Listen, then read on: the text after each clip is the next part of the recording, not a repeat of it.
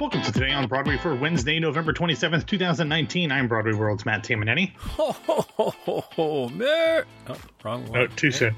Too soon. Okay. Yeah. And I'm Broadway star James Marino.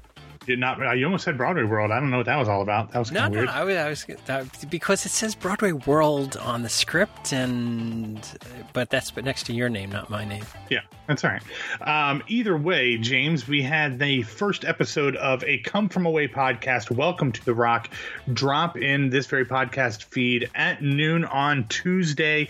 I talked a little bit about it on yesterday's show, but since you're the one kind of coordinating this on our end, can you just give us a little insight into how this came together, what the rest of this is going to look like, any kind of information for people who listen to this really, really special and unique episode? Well, Matt and John from Curtain Call, we've been talking to them since, I feel like since forever, since we were kids growing up and playing squash. I forget. So a couple of years we've been talking with them, and just, they've visited New York, and I think they actually visited Orlando, didn't they? Yeah, John has family in Orlando, so I met up with John a few years ago, just right here outside of Celebration. Yeah, and I've met up with them here in New York and had some lunch with them, and we've keep on talking about, hey, we got to do something together, and they had this great project of the Come From Away interviews, which is I would consider it like an outgrowth of the Curtain Call podcast, of what they actually do for their podcast over in London. And this has become a multi-part series, and got buy-in from the producers at Come From Away, excuse me. And he was like, "Hey, could we get it in front of your audience?" And I was like, "Sure, absolutely. You guys do quality stuff, absolutely. Any way that we can help you, we'd love to be a part of it." And I mean, blow the doors off. It was so good. I really enjoyed the first episode. I'm looking forward to the next couple that are coming up, and I have no idea when they're coming up. I have to re-coordinate with the folks over in London. All right. I guess as soon as you know, we will let the listeners know. But it is really, really good. I listened to it yesterday, and really, really excited to see what else happens with the rest of this series. So if you haven't checked it out, Welcome to the Rock episode 1, just one episode back in this very podcast feed. So check it out. And while you are checking things out, of course, you should always check out patreon.com/Broadway Radio. Hopefully, James, as we get through the holidays, we'll have some more stuff popping up in that feed, and having some more exciting things coming down the pike there as well. Yeah, and I mean, if you want to show the love for the number one football team in the nation, the Ohio State University. Number one, baby. Number one. Go Bucks. Go Bucks. Big weekend coming up. Yeah, I mean, it's whatever. It's just another game. I mean, it's just another win. I mean, we won 16 out of 18 against that school up north, so it's no big deal. All right. So, all right, let's get up and start off with some show and casting news. Yeah, James, we had a bit of a news dump on Tuesday as producers and press reps were likely getting out of town ahead of the holiday. So first up, news that we were all expecting would come beginning on January 21st. Gideon Glick will take over the role of Seymour Krelborn full-time in the off-Broadway run of The Little Shop of Horrors, which will extend for 7 weeks and will now play through March 8th at the West Side Theater. I have a feeling that won't be the final extension. I don't have any inside information on this. I just feel like March 8th is not the end of this show. But there are some rumors as to who will be taking over as Audrey and Oren / others that are pretty interesting and pretty cool. So we'll have to wait and see who steps into those roles as well next. Oh, let me throw a little tangential news into this as well. Okay. So Gideon is replacing Groff Sauce. Correct. And was announced tonight that our own Michael Portantiere is going to be having an event where Jonathan Groff and Michael are going to do a public interview. It's a drama desk event coming up on Thursday, Thursday, December 12th. Nice. At Ripley Greer. I thought you were going to say that Michael Portantiere was going to play Orin Scrivello DDS. Oh, that would be good. I would like that. There you go. So, yeah. So the Groff Sauce thing with the interview with Michael and Jonathan Groff over at Drama Desk on December 12th at Ripley Grill Studios is currently for Drama Desk members, but may open up to the public if they can find the space. So keep your ears tuned to Today on Broadway. We'll let you know about that. Awesome. All right, well, we'll stick off Broadway, and the upcoming musical Emoji Land has rounded out its cast and added a few more cast members that you might know. Max Crumb will play Man in Business Suit Levitating, of course. Jacob Dickey will play Smiling Face with Sunglasses. Heather McAlani will play Kissy Face. And, of course, there will be others, and they will be joining the previously announced Leslie Margarita, Lucas Steele, Josh Lehman, Ann Harada, Natalie Weiss, Georgia Budd, and others. James, this show was super successful at NYMF last year, but the cast for this show is ridiculous for a show called Emoji Land. It really is. We were talking about it last week with Ashley. Yeah, it's crazy. Dumb. Yeah. The show begins performances at the Duke on 42nd Street on January 9th and is currently slated to run through March 8th.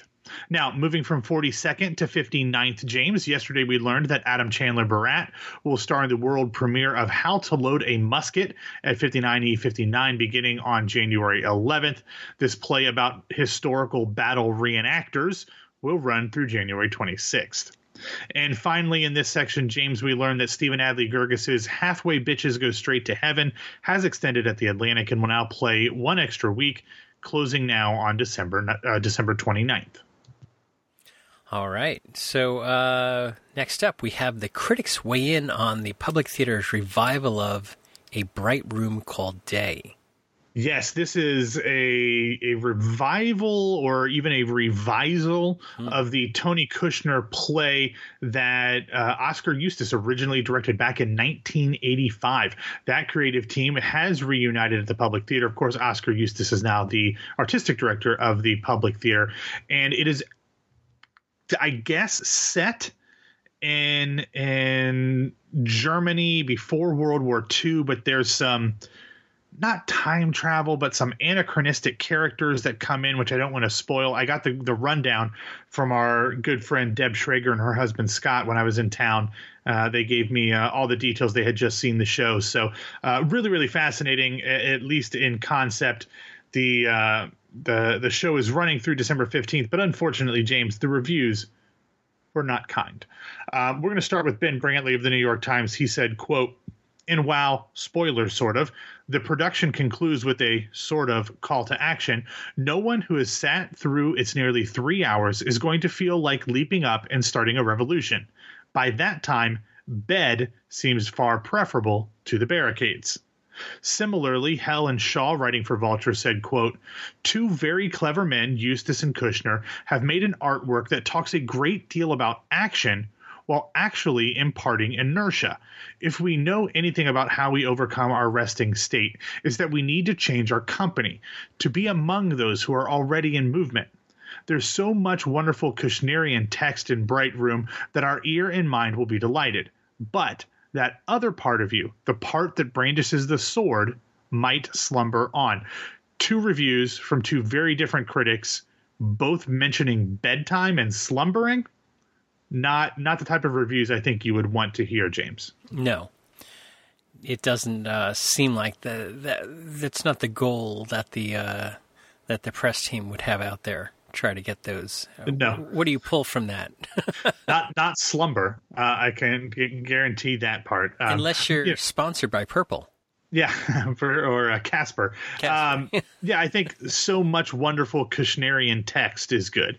But, it's just, disappointing. It's a show that hasn't really had a major New York revival or revival anywhere, as far as I know, since 1985. And maybe, just maybe, there's a reason. Well, one night we will not be slumbering is New Year's Eve because Billy Porter is going to co-host Dick Clark's New Year's Rockin' Eve from New Orleans. Are we still calling it Dick Clark?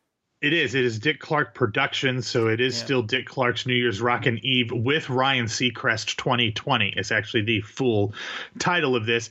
Lucy Hale, who has previously hosted the New Orleans segment of the ABC broadcast, is moving up to New York to be the full-time co-host for this year with Ryan Seacrest, and that means that the Emmy, Tony, and Grammy Award-winning Billy Porter will be taking over the proceedings in the French Quarter. So that will air on December 31st on ABC. Check your local listings because sometimes it's taped, whatever. But that'll be very cool. Good for Billy Porter. Always nice to see a Broadway person kind of cross over to the mainstream. And finally, James, I want to end the show with a video recommendation. It is from Brian Stokes Mitchell singing I Won't Send Roses. Not You Don't Send Me Flowers. Those are two different songs. I Won't Send Roses from Mac and Mabel. It is a cut from his new album, Plays with Music. With all due respect to Billy Preston, who originally sang that song. Stokes is better. Well, he's not Stokes. Billy Preston is Billy Preston. Yeah. He's not Stokes. And he's not much of a singer either.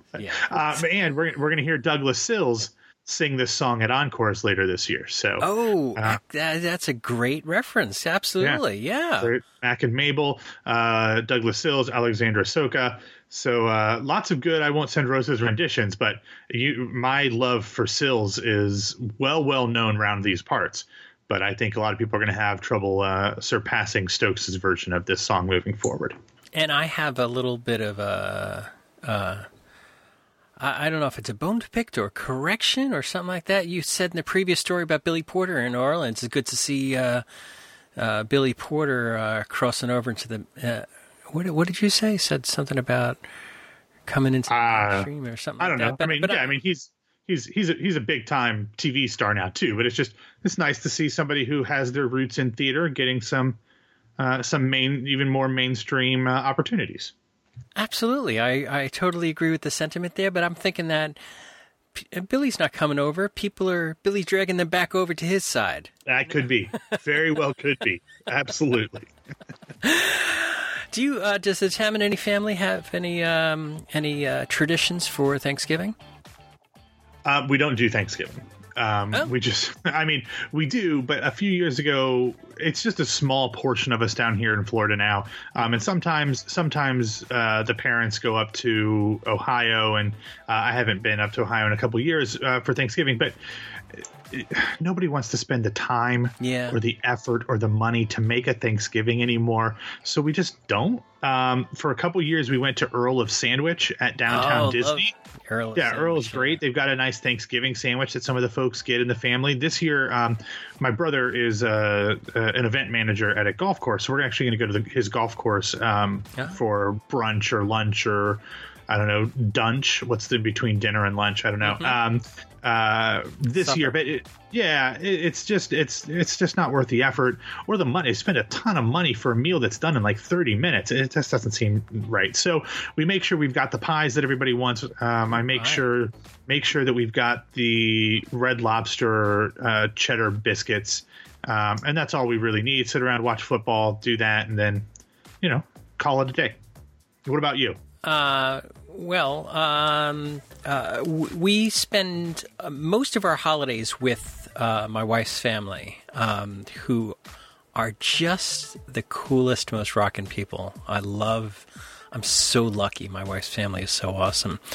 But one of my favorite holiday traditions is watching Adam Feldman make cranberries for Thanksgiving, and he was on Facebook Live. And if you, I think that he's public on Facebook, so even if you're not friends with Adam, you should get over to see his video of him making cranberries as he does every year. It's he's Canadian. He's got the Canadian take on it and everything. Well, Thursday is not Canada's Thanksgiving. That's a different day. I don't remember exactly when, but so he's got to change things a little bit, but that's fine. Adam's great. We've loved Adam. He's been a guest on here multiple times before, so I'll have to check out. I don't really like cranberries, but whatevs. No, it's not about the cranberries. It's about the process. It's totally about the process. Process, not product. Yes, process, exactly. not product. Yeah. Exactly. In fact, I've known Adam for, my goodness, 25 years or more. I don't know if he's an American citizen. I'm assuming he is, but I knew that he was born in Canada. Yeah, So. I remember that fact as well. I don't know. Yeah. All right, Matt, why don't you get us out of here? All right, thanks for listening to Today on Broadway. Follow us on Facebook and Twitter at Broadway Radio. You can find me on Twitter and Instagram at BWWMatt. This will be, I think, our last episode before the holiday. So if I don't talk to you online, have a great Thanksgiving, everybody. And my name is James Marino from BroadwayRadio.com and BroadwayStars.com. Thanks for wrapping up the week with us. Can you say that? Or just wrapping up Wednesday before? And, we have a lot of international listeners, our friends in Australia, who will listen to us in just a matter of minutes here. It's already Thursday there. No, it's not. Well, eventually. It's Wednesday. Yeah. It's very confusing. It is. It's very, very confusing. And so folks around the world listening, in fact, our friends over in London, they come from away folks and the curtain call folks and things like that. So they don't have the week off. But thanks for spending some of your Wednesday with us. And Matt and I will be back. Well, I'll be on Sunday at This Week on Broadway. And Matt and Ashley, I think, will be on Monday. But somebody will be here. We'll talk to you then.